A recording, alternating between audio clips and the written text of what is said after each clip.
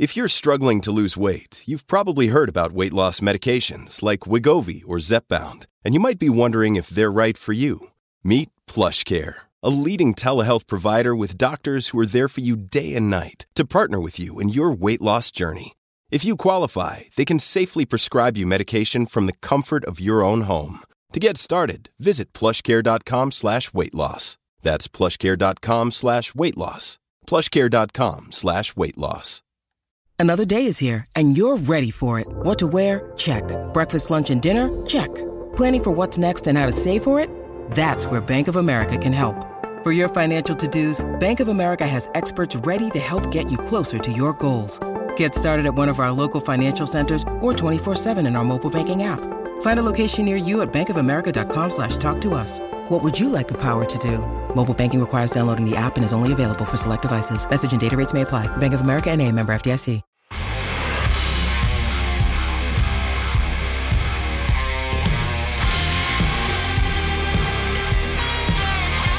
And welcome to the Bleacher Connection with your hosts, Ken and Trevor, part of the Unhinged Radio Network, powered by Belly Up Sports. You can follow them on Twitter at Radio Unhinged and at Belly Up Sports. Also follow Belly Up's podcast, where you can find all the great podcasts on the networks. You can find out new shows from them for those that are and are not on the radio airwaves.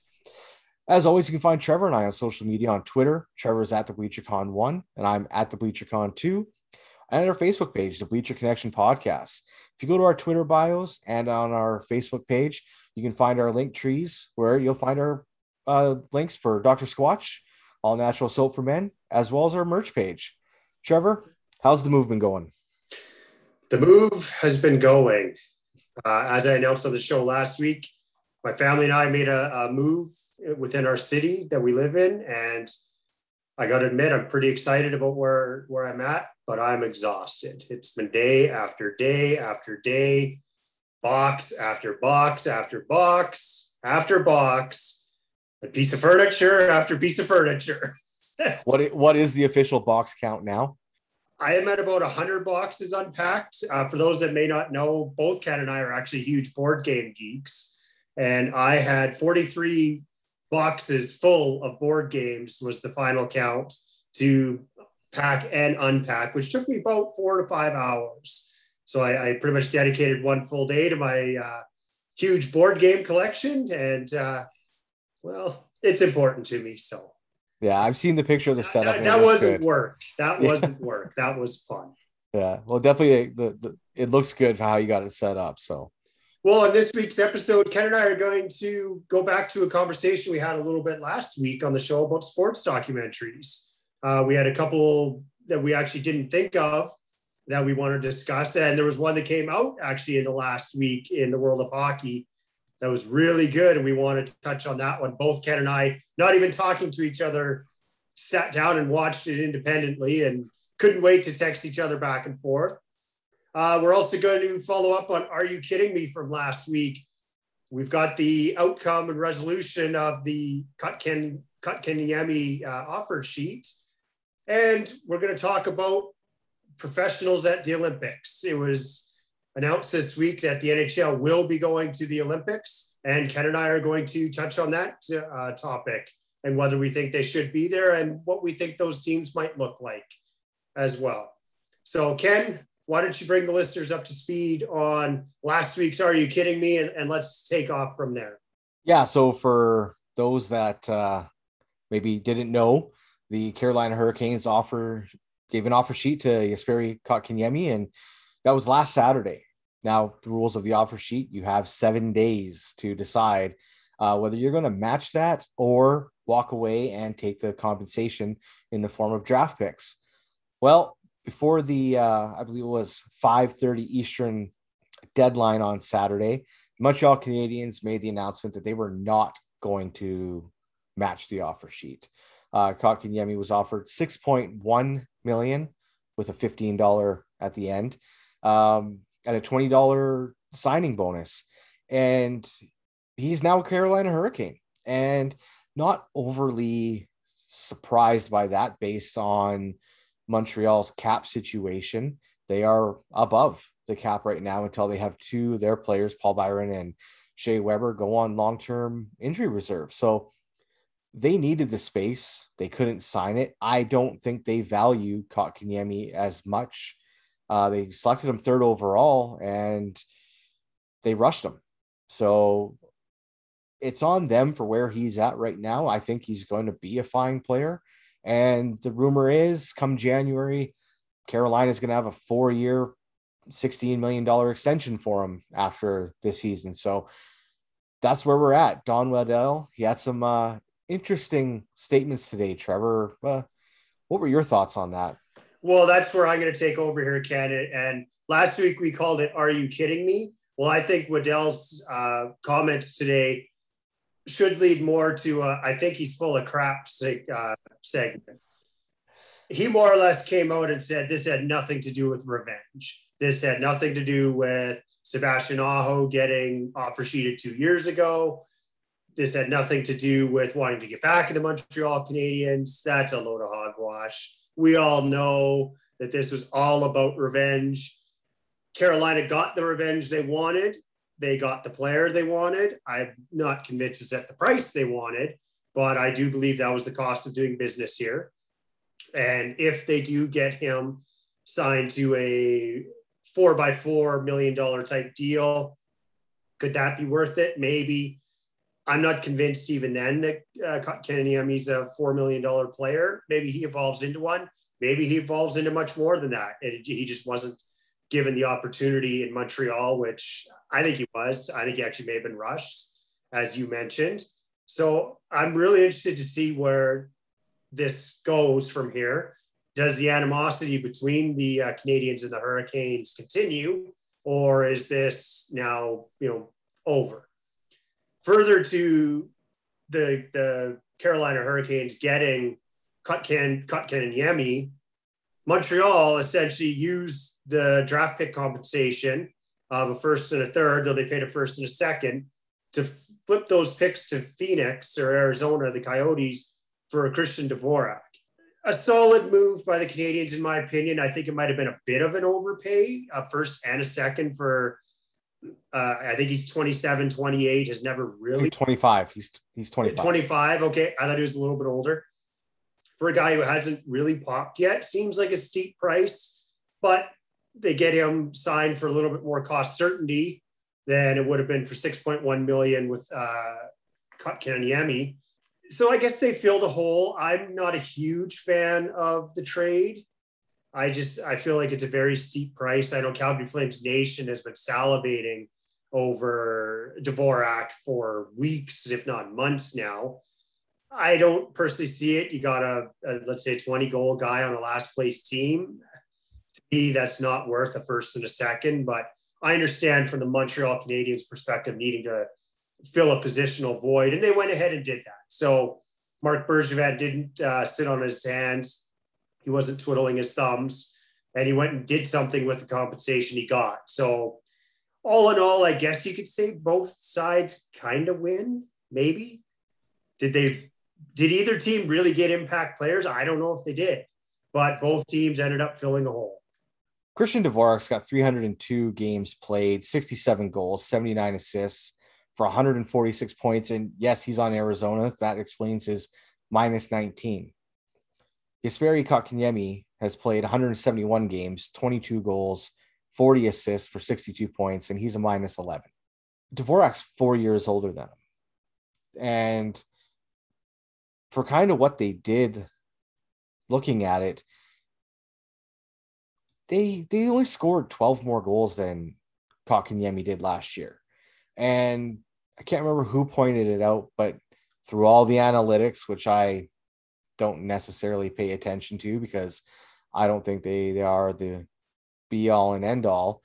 But when Dvorak didn't play with Connor Garland last year, his production went down. And well, Connor Garland is a Vancouver Canuck now, and it doesn't really matter because Dvorak's a Montreal Canadian. But is Dvorak able to drive it himself? Which, if was that a concern Montreal had with Kotkaniemi?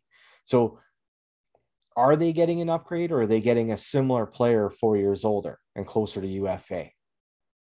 I don't think they're getting an upgrade, really. I think this is a non-playoff team making a move for the sake of making a move. Like that's a pretty steep capital to pay for a team that plays in the hardest division in hockey and is arguably the fifth or sixth best team in that division behind Tampa Bay, Boston, Florida, Toronto, then maybe Montreal. I don't understand how a team can throw away a first round draft pick when you're not going to be a playoff team. That could be a lottery pick. Well, and here's the thing. They traded their own. They didn't flip Carolina's. They traded whichever one is the better of the two. Okay, yeah. So there's some, conditions put on it. Okay. So, because, yeah, if you're Montreal, you're not making the playoffs in the East this year. There's no way in hell. That team is not going to be able to produce what they did coming out of the regular Eastern division. They're going to be lower. They're not going to pull it off. They had a horrible Canucks team and a bad Flames team and the Senators to beat up on. And that's how they got in, right? They caught fire at the right time, but they're in a lot tougher position this year where they're going to have to play Tampa. They're going to have to play Carolina.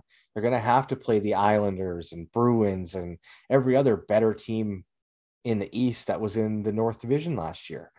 So, yeah, that is a steep price to pay for a guy who's 4 years older and really doesn't tip the needle that much more than what you already had. Well, even if they do sneak in, somehow they do sneak in, do you really see them beating Tampa Bay, Boston?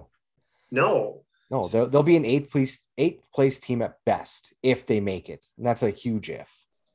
And I understand Bergevin. I can't believe we were saying this about a team that just went to the Stanley Cup Finals. But Bergevin is GMing for his job still, because if the team misses the playoffs next year, I just don't see Habs ownership holding on to him.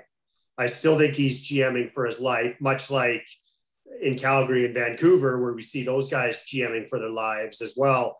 I don't think ownership's going to give Bergevin a long leash. And this is a steep price to pay for an okay player. He's a good player, but he's not like you mentioned, he's not a needle mover at all. He's a good, decent player, but for a first and a second, that screams of desperation. Yeah, desperation is exactly the word I was looking for.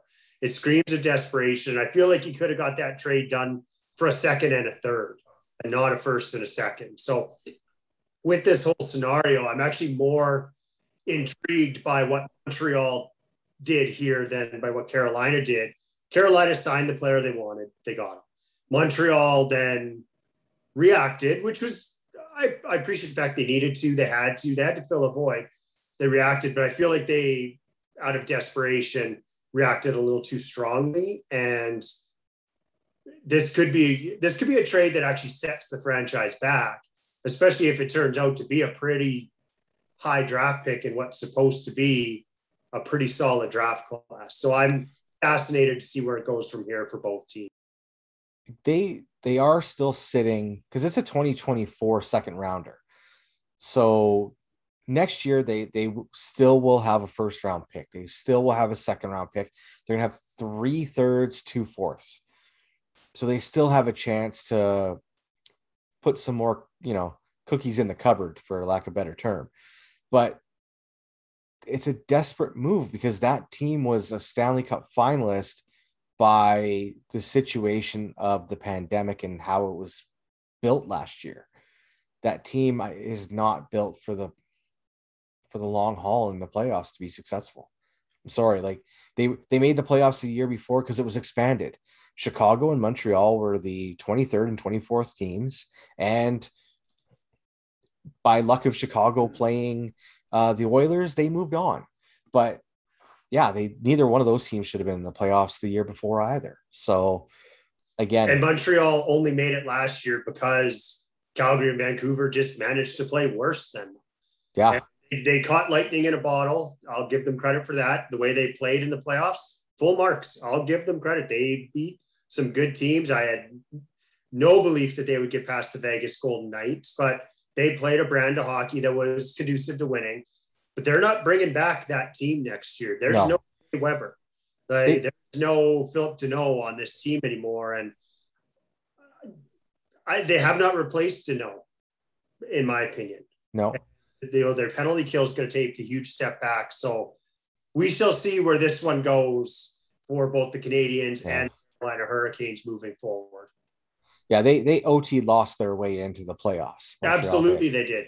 They had less wins than the Calgary Flames, and they made it into the playoffs. So they got in by losing games, which is I hate that crazy rule. that a team could go to the Stanley Cup Finals that way. Yeah, I absolutely hate the overtime loss point. That's a topic for a whole other show. Yeah. Well, Habs Nation, what do you guys think? Are you in favor of the moves that they did? Should they let Kotkaniemi walk? I think they made the right move there. I'd love to hear from you guys. Reach out to us on Twitter. I'm at the BleacherCon1 and Ken is at the BleacherCon2. So moving on into a continuation of our main topic from last week, and that is sports documentaries. And last week we discussed Malice in the Palace, The Last Dance with the Chicago Bulls. There was one major documentary that we completely omitted by accident that came out in, I believe it was January, February of 2021.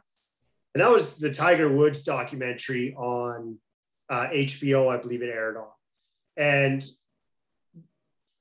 that was another amazing documentary. Ken, I don't know if you watched it or not, but it was well worth. We should have discussed it last week. It was an omission about both of our parts. It took a deep dive into his relationship with not only his parents, his golf coaches, his family, his addictions. It was, in my opinion, a very honest and open look at Tiger Woods, and was very revealing of what made him tick and also what made him crumble. And to me, it was very, very well done. And we glossed over it last week in complete error. And it was we shouldn't have. It was that good. We should not have. Yeah, no, I haven't seen that one yet. It is on the list. I know you and our other friend Jeff, you guys have both watched it, and we were all texting together, and you guys were talking about it, and it sounds very interesting and really, as you say, enlightens everyone into what his world was like outside of golf and before the fame. And I haven't seen it, so I can't talk too much about it, but it definitely piqued my interest when you guys were talking about it. What I found it real fascinating about it was it showed some of his early years before he was famous, before he was Tiger Woods, professional golfer. It interviewed what could have potentially been his first girlfriend back in high school, and how he was this geeky kid that, his parents wouldn't ever let him come out, and he snuck out one time. It took such a deep dive because he's such a huge personality in the world of professional sports, and it really humanized him, I'm going to say, made him a real person.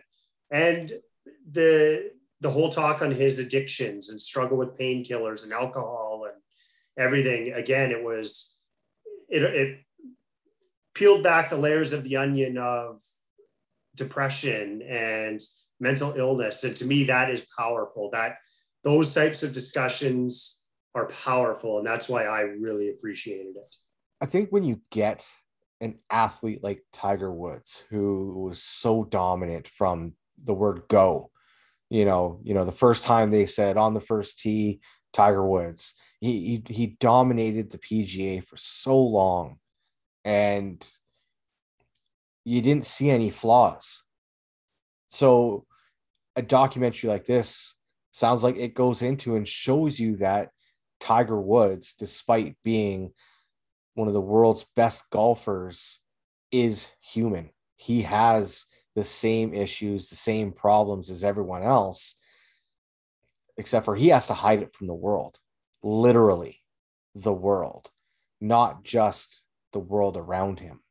And I think, it is on my list of ones to watch. because it does sound very interesting. Because you guys said that it showed some of the dynamic between him and his father. Now, without giving too much away for obviously myself and others, but what isn't it what you saw versus how it was a little bit different? Yeah, it was very much, it went into more of his father's attitude towards him and how he really pushed him, maybe stronger than he should have, and as well as his mother. And then it really dove into some of the issues that his father had that also kind of may have passed down to him, kind of let's call it a monkey see, monkey do type relationship. So I'm not going to give away too much, but it really, really dove into his relationships kind of outside of the golf course and into his home, which again, really, in my opinion, humanized Tiger Woods and made him almost an everyday person. So Ken, I highly suggest you watch it. It is well worth, I think it's roughly 3 hours. It's well worth that time. Let's move on to a documentary that both you and I have watched, and it came out this week on Netflix. Ken, have at her. Yeah, another Netflix Untold docuseries. Again, they are just knocking these out of the park. These are Marcus Semien 3-run walk-off home run type quality. It was Untold Crime and Penalties. So this one goes into about the Danbury Trashers. It features what they call the Jimmy Galante, the real life Tony Soprano, who buys a UHL hockey team, minor hockey team, essentially for his son. And so you got the mob ties, you got FBI, you got all these. It's an insane watch. Just 17-year-old kid is given the keys to a professional hockey franchise as GM and president. And all he knows, like, he grew up loving hockey because of the Mighty Ducks. So I don't know if we can blame them for this, lack of a better term, shit show. But, this is what happened. And I loved it. It was good. It was really interesting. I couldn't tell at times if I was watching a documentary or a scripted movie based on some of the things that went on. And again, if you haven't seen it, try not to spoil it too much, but it is definitely worth watching. It was really good. I'm with you on that one. It was very much like, is this real? Like, did this really happen? And then they're interviewing some of the guys. You got Mark Rupp of the New Jersey Devils ends up playing there. And he's like, this happened. And you got like the commissioner of the UHL pretty much at the start where he's like, I got to stop these guys. This is ridiculous. And then at the end of the movie, he's kind of like, well, I hate to say it, but these guys were actually kind of geniuses and they did a lot of good for our league. And then you kind of got the whole mob ties. And it was just very much like, this can't be real. Like, this is a made for TV special on ESPN. No, this happened. It was you got the trainer talking about how wonderful, cocaine is a good drug. Like, yeah. It's like, what is going on here? If you it was well done. Yeah. If you ever want to have a crossover of a movie and a TV series, it would have been like taking the Sopranos and Slapshot and melding them together. Just insane. But what a 17-year-old kid, for how messed up everything was, did to build a fan base around a third-tier minor league hockey team. It was crazy. Those people loved it. And yeah, it was insane. It was the WWE people that showed up in it. It was like, man, this guy's got pull. This guy has got some serious pull to get some of the people to show up that he did. It was insane. What I appreciated about it was he had a vision. The family had a vision, the Galliante family. And it was, we're going to be the bad boys. And we're going to play to that. And what was it, 2 seconds into the inaugural game, there's a massive fight. Oh, yeah. As soon as the puck dropped. They had a vision. and they followed through on it. And they were Yeah. kind of like, it almost reminded me of when the Canadian Football League back in the 90s really wanted to kind of be the, our balls are bigger than the NFL type. It had a vision and it was kind of cutting edge. It really reminded me of it because they kind of went against the anti-establishment of hockey where it was like, oh, we all, we have to give 110% and we can't say anything unscripted and we have to, hockey cliche this, hockey cliche that. They totally went against it. They had we're going to be the bad boys. We're going to play to be the bad boys. We're going to do logos playing up that image. We're going to get a broadcaster who plays up that image. They did everything. That is what I appreciated about, sure, he had some cocky teenager running it who thought that his family was the king shit of it all and better than everyone else. But I have to give them credit. They followed through on what they were going to do. And unfortunately, it only lasted for one season, I believe. No, it was more than one. Was it more than one season? It was because they won the cup. They won the cup the first season. I thought they lost the first season. That was they won it, but then they lost the next year or 2 years. It ran from 2004, I want to say, till at least 2006. I think there was 2-3 seasons, and they won the first one, then they lost to Kalamazoo in the final that 1 year. But yeah, they did win it, like almost right off the hop that first season. And I don't know if it was just because everyone else was scared to hell to play against them, but yeah, they built something in that community where that team hasn't existed for close to 15 years. And the one section 102, they still get together for reunions. They still miss that team. It's insane. They built something. And that, like you say, it's kind of incredible. Did you see today, it was either today or yesterday on Twitter, Drake actually came out in a 17 Galliente jersey of the Trashers. Yeah. How many of those are going to sell over the next 6 months? It's almost like a revival for the hockey team as well. Absolutely. Yeah. Like this docuseries has put the spotlight on them again. And yeah, I thought what was funny is the things they didn't talk about, which is probably code for there's still an impending case ongoing. It was great though. Really, really, really loved it. I know there's a couple more that I've got lined up, and I know there's one on Caitlyn Jenner, and then there's another one on, I can't remember. There's a golfer I think they did another one on as well. There are more of these coming out, and I can't wait for them because they're so good. If they're as good a quality as this one was, then I'll definitely watch them too. I was very impressed. I saw it come on, and I just saw the trailer, and I'm like, it was like 10:30 at night, and I'm like, oh, I'm watching this. Like, I don't care if I'm starting this late. I am watching this, and I'm not let down. If you have not seen it yet, it's a must watch. Whether you're a hockey fan or not, this is a must watch because you're going to be like, this actually happened. It's that good. So highly recommend it. Take the hour and a half out of your day. Watch it. It's that good. Absolutely. Okay, well, we would love to hear from you guys. Again, are we missing any sports documentaries over the last 2 episodes? We've watched some good ones. We've talked about some good ones. We'd love to hear from you. I'm at the BleacherCon 1. Ken is at the BleacherCon 2. And moving on to our main topic of the day, it was announced earlier this week that the NHL will be participating in the 2022 Olympics. Ken, what was your initial reaction to this announcement, and are you excited? My initial reaction is kind of goes along with my excitement level. Sure. Okay. It provides the best on best.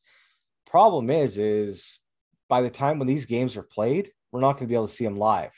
So you're going to hear the score before you can watch the game, which, unless it's the gold medal game or a medal round, are you going to end up watching it? Will it do to the NHL season? It's a disruption in the middle of the season where there's already a potential disruption sitting, waiting, called COVID, called a pandemic. I don't know what to think. Overall, my view on professionals in the Olympics probably doesn't sit with the majority. But I will watch if they're on at a reasonable time. I will enjoy it. I do like it. But yeah, I mean, my big thing is, what's this going to do to the season? I know the players want to go and they pushed hard because part of it is the insurance. If they get sick, if they get COVID over there, that's all on them. There's no insurance for that. So it's a huge risk. I mean, are we going to get the best on best? Yes. Did I enjoy the Olympic hockey in 2018 in Pyeongchang? Yeah. Wasn't pros, but still enjoyed it. I don't know. I guess I'll watch. I'm excited somewhat, but at the same time, kind of not. I can understand that sentiment where you're coming from. I personally am very excited, but I'm going to temper that a little bit because you brought up a really good point. These games are not going to be on in a prime time in the Western Hemisphere.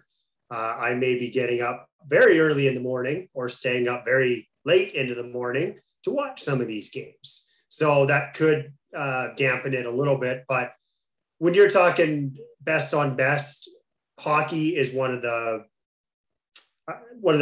premier events that you get it in. You get the NBA players in the Summer Olympics. I'm sorry, that tournament's never in doubt. The United States is going to win that tournament. It has gotten better, though. It has gotten better, but there's just not a whole lot of uncertainty heading into that tournament. When you're talking hockey, there's a ton of uncertainty because there's 4, 5, 6 nations that can legitimately win the gold medal. Is Canada the favorites? Absolutely. Is Team USA going to have a formidable team that they ice? Absolutely. Team Sweden is going to be phenomenal. So Russia, of course, Finland. Like you've got 5 powerhouses that any of them can win. Germany's even come a long way in the last few years. There's more uncertainty in this, which is why I think best on best hockey at the Olympics is awesome. It is awesome. But it's not going to be as good because we're not going to be watching in prime time. And it's also going to be on the larger ice surface, I believe. Or is it going to be on NHL ice? I'm very interested to see what way that does go. It might be on NHL ice because it's not in a traditional European market. I hope it is because I feel like when it's on the NHL-sized ice and not the European-sized ice, major difference in the quality of the hockey. So to me, that's a major factor in how good the tournament will be. But when I heard they were going, yes, I was very excited. So I'm going to ask a question because the games are in Beijing. If they were not in Beijing and the NHL was not trying to break into that market, would the league have even considered going? No, because we saw that in 2018 with Pyeongchang. Yeah. There's a reason they didn't go there, and there's a reason they are going to Beijing, and there's a reason why they miraculously came up with some insurance money, though not COVID money.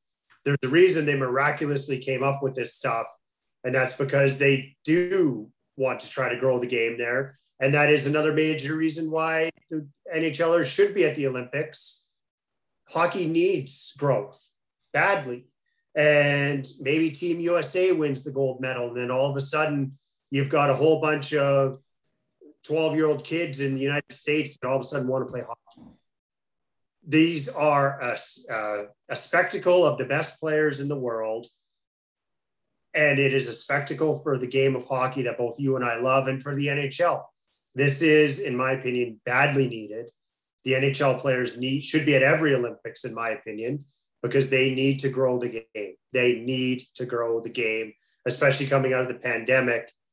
They have to be there. They really do. And that's where I don't know if I necessarily 100% agree, because you look at hockey has professional leagues, and they're not NHL caliber, but there's still good hockey being played all through Europe, all through Russia, lots of different places. What I'm worried about is China's going to be in there because they're the host country. So they're in. What happens when they play their round robin games and get destroyed 25-0 every game? Like, what potential does that have to do for damage versus build the game? I think it's more about the star power that's there. And I'm going to revert back to the Last Dance sports documentary when the Chicago Bulls went to France, I believe it was. And Michael Jordan mania was there. And the Bulls played a tournament against all these French basketball teams. They blew them away. It didn't matter. It was all about the exposure of the actual personalities of the players. And this is where I think the NHL has to hit a home run. They need to make the players accessible to the media and let them have some personality towards the media. And let's grow the game based on these guys' personalities. That's why they're there. Everybody knows China's going to get demolished in all their games, but it's not about that. It's about Connor McDavid. It's about Jack Eichel. It's about Elias Pettersson. Those guys, it's about Alex Ovechkin. It's not about who actually wins the gold medal and who wins what game. It's about promoting those personalities and those talents of the league. Yeah, I mean, the league already goes over to China for preseason games. They go to Germany, they go to Sweden. They do those games throughout the year already. And I think when you bring up Jordan and the Bulls going to France and that, I mean, was that the NBA growing their game and showcasing their best, or was that Nike showcasing? Because Nike's a worldwide company. Does it matter? Well, is it more so they know one team, one player, or is it they're more interested in the league? Again, I don't think that matters. It's the players are the ones that make up the league. And if it's one player or it's a handful of players, if you can gain the exposure and gain fans and lifelong fans as a result of it, if you can gain 100,000 hockey fans in China because of these Olympics, job well done. You're hoping to gain 100 million, but I don't think that's feasible. But even if not even just in China, in some of those other Eastern Asian markets, if you could somehow gain a little bit of exposure for a league that otherwise has none there, great. You've done what you needed to do. I 100% support them going. And I don't think it's a matter of the results, but I do think it's a matter of the quality of the hockey they're going to get to see. There's a major difference between seeing the Boston Bruins play the Calgary Flames in China than getting to see Sidney Crosby, Connor McDavid, Nathan McKinnon, and Team Canada against Patrick Kane and Jack Eichel of Team USA. Like, there's no comparison there. So it's all about the spectacle that is, and the quality of the hockey they'll get to see. Couldn't the NHL do this where it benefits them?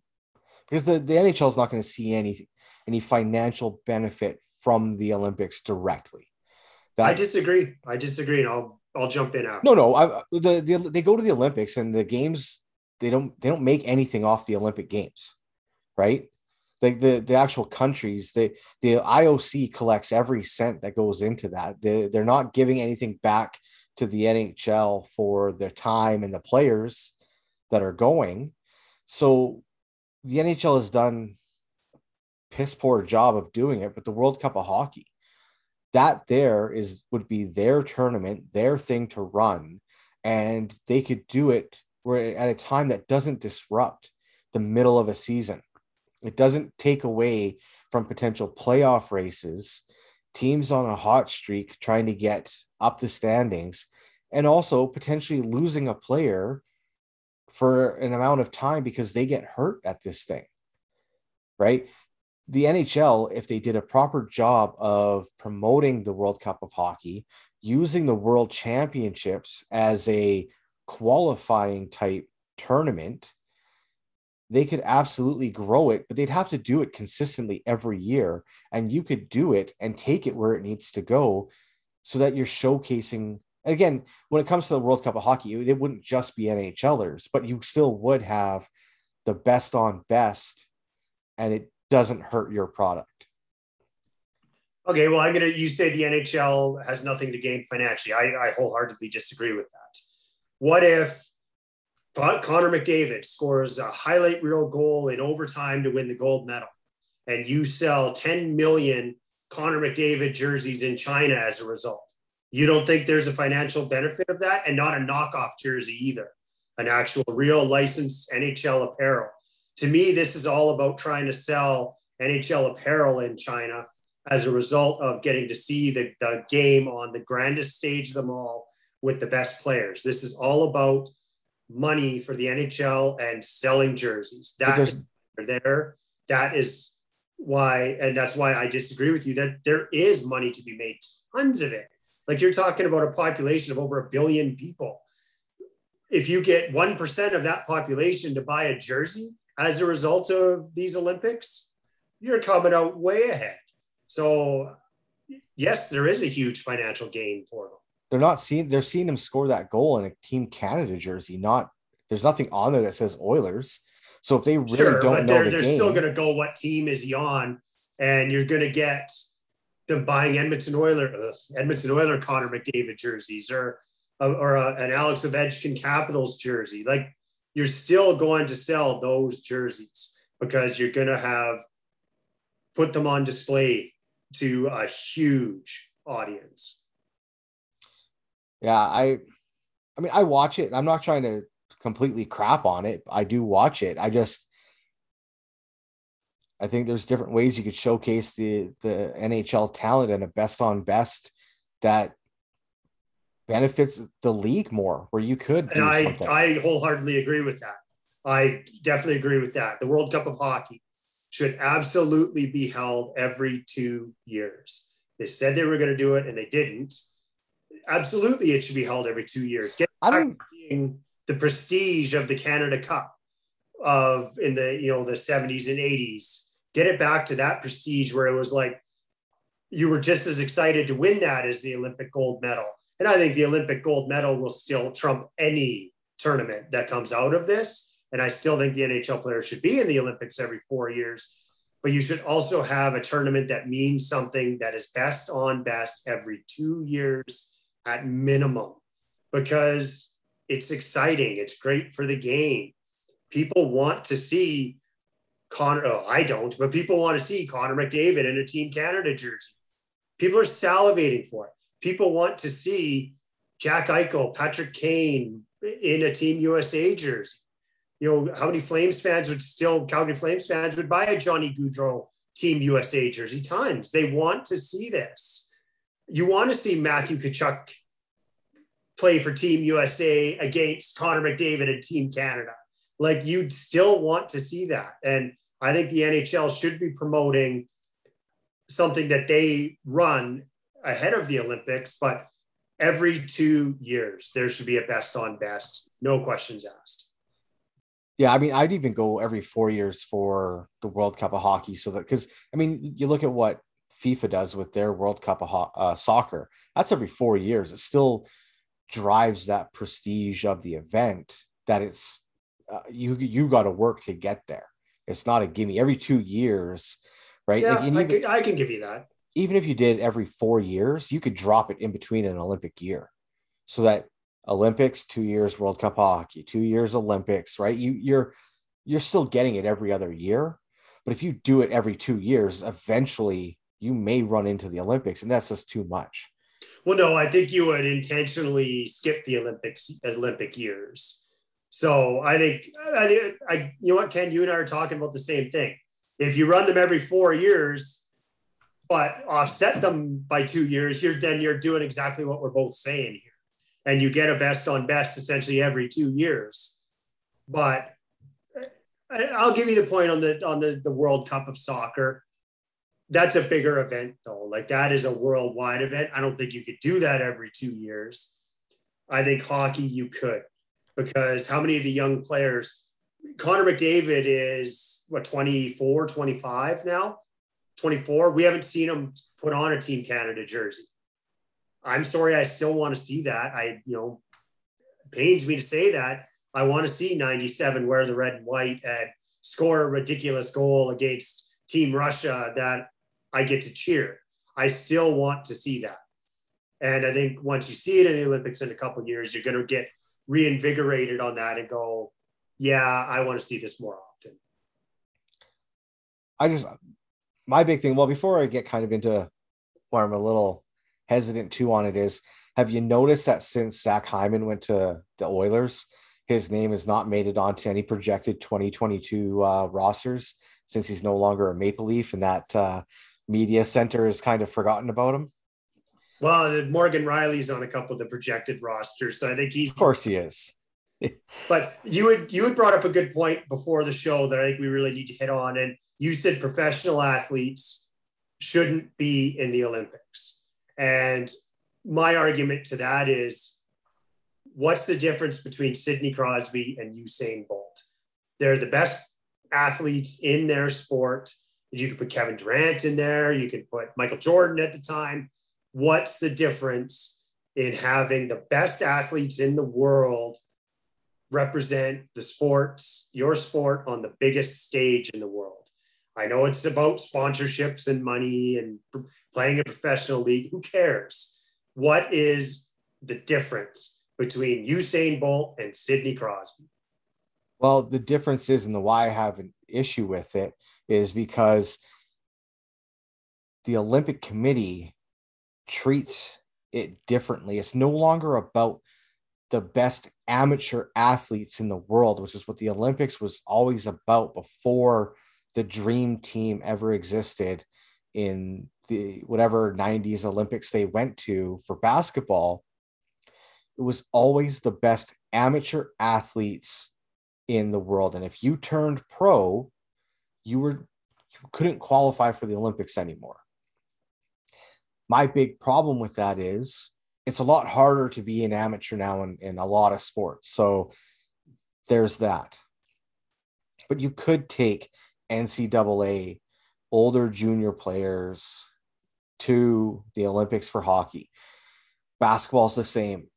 My problem with it is if you are a professional, and we'll just stick with hockey now, you're a professional hockey player making millions and millions and millions of dollars to play the game that you love and spend your life training for, you can go.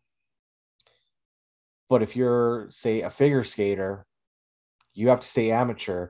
Yes, you get what sponsors you can get and any subsidies that you can get from your government and things like that. But if you turn pro, you're no longer eligible to be an Olympic figure skater because you get paid to do what you love and make a living out of it. That's my issue with that part of it. And you brought up the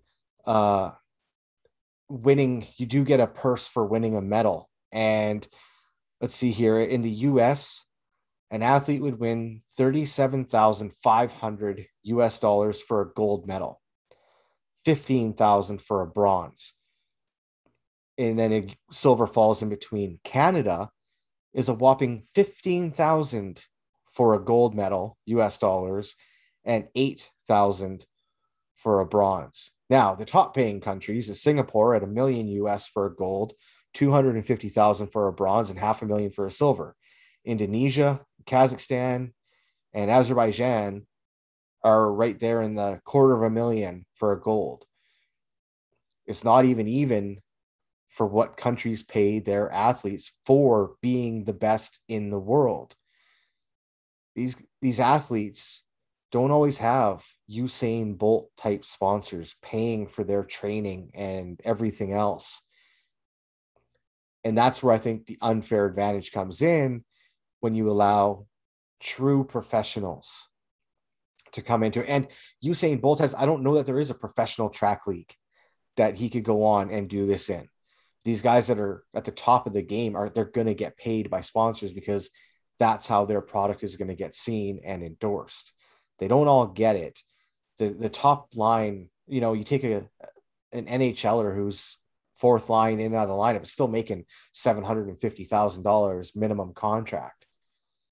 That's part of my issue with it, where you have an NBAer is making hundreds of millions of dollars versus, Italy, where these guys are pure amateurs, not making anything. Basketball has gotten closer, but other sports, tennis, golf, everything else, it's just getting a little much. But you brought up the point that the Olympics is supposed to be a showcase of the greatest athletes that the sport has to offer. Amateurs. It was always supposed to be amateur athletes because you had professional leagues. Why does it have to be amateurs? It should be the greatest athletes the sport has to offer. And I would much rather, the Olympics is the grandest stage of everything, of all sporting events. The Olympics is the grandest stage. You win an Olympic, if you're an Olympic champion, that tells you I'm the best at this in the world. To name yourself that, you have to be going up against the best talent in the world. If Sidney Crosby is not at the Olympics and you win an Olympic gold medal, you aren't the greatest hockey player in the world. So I don't know how you can make an argument where you shouldn't have professionals there. They're professionals for a reason, because they're the best athletes in the world in the sport. I think it's ridiculous that it used to be only amateur athletes. That's ridiculous. Get the best athletes in the world there, and you get the best competition. And the Olympic hockey, men's hockey competition, and women's, because you still get the two best teams there, even though that one's predetermined. It's the best competition that you can get, and it's the best showcase of the sport. And to me, that's the only argument. It was amateurs because there were professional leagues for the rest of them, and they did showcase the best on best. And you had that called the NBA, the NHL, the PGA, the LPGA, the men's and women's tennis associations. You had that. You had the best on best professional athletes there, and you had the amateurs was at the Olympics. Now, I'm fine. If they want to just drop that whole thing and make everyone can be a professional, I'll stop. Fine. I won't say anything more about it because they'll at least make it even. I don't like the disparity of one sport because it'll bring the IOC more money, allowing professionals in and telling someone who can barely get by sometimes, no, sorry, you can't turn pro and make a living at what you do because otherwise you won't be able to compete. Oh, but here you go. The majority of the sports have gone, like, it's not just hockey and basketball. You now have tennis, you have golf, you have soccer, you have the women's beach volleyball. They're in professional leagues that they tour around in, and they all go to the Olympics. Like, I think this idea of the amateur athlete just doesn't exist anymore when it comes to the Olympics, because you have all these players and athletes coming from professional leagues. It's all over now where they're taking the best of the best to the Olympics. And to me, that is the right way to do it. I love the idea of the amateur athlete and, the Olympic dream, but if that's the grandest showcase, let's have the grandest showcase, in my opinion. But let's move on here, Ken, because we got one more topic we want. Actually, I just wanted one thing. Okay. Sorry, just before I go, the IOC takes in about 3 to 4 billion. 3 to 4 billion from just this 2020 Olympics. Now, if you want to do that, how hard would it be for the IOC to actually pay these athletes then? To pay them money, 3 to 4 billion. They're not paying for the venues. They're not paying for any of the infrastructure. That's up to the host country. So why can't then the IOC pay the athletes first to last some kind of money that would make it so that they could live through the next 4 years in training to get there? Do that. That's a good point. I think that's a very fair point. That's my issue with it, and why I don't like the professionals there, because they punish other athletes that don't have the opportunity to make millions of dollars doing what they do. That's my issue with it, right? And if they went away from that, I'd be all fine for it. Yep.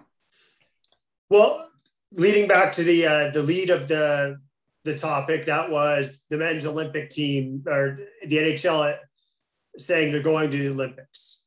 Ken, we're both Western Canadian boys, and we're going to cheer on Team Canada. We've seen a few projected rosters out there so far, and I want to let you go. Who's on Ken's Team Canada? If it was released tomorrow, who's playing on it and who's not? Well, because the options are so much, I think I'm looking at Craig Button's roster, and I can understand a little bit why he only was your GM for a short period of time and hasn't gotten another job. But I'll take a look at Craig Button's roster, and I'll make some cuts. And this is off tsn.ca. Yes. So he's got Carey Price, Marc-Andre Fleury, and Darcy Kemper in net. Well, I'm somewhat all right with the first two names. Darcy Kemper, I don't know.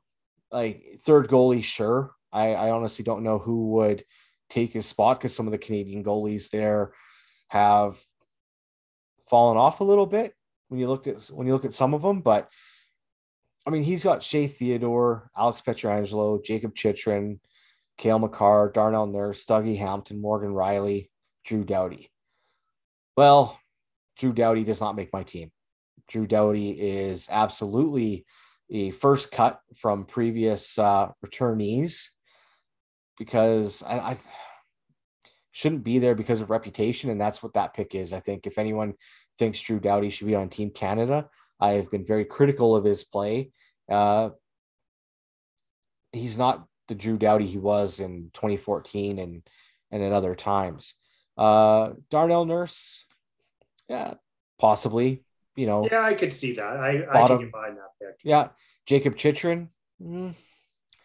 I don't know. I think there could be some other ones out there.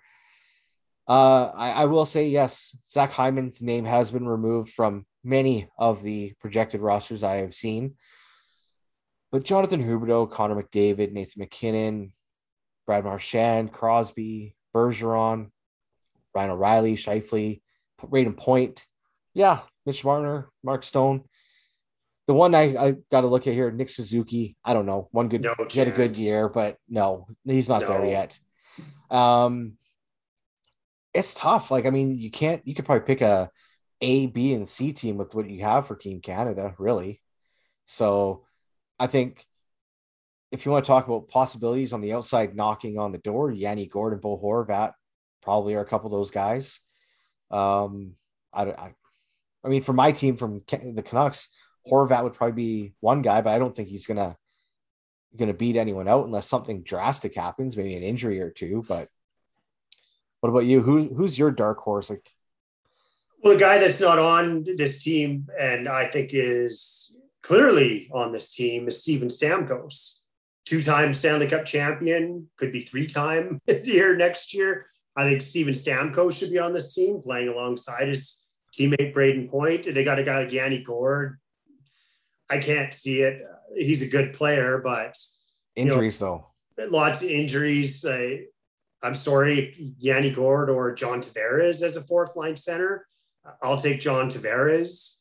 Like, there is no salary cap on Team Canada here, so I don't know why you're worried about guys like Yanni Gourde, Nick Suzuki. That there's no.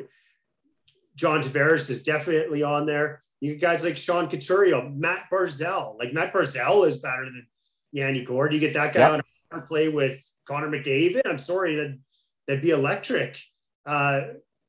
Jared Spurgeon, maybe as a defenseman in place of a guy like Darnell Nurse or Chychrun.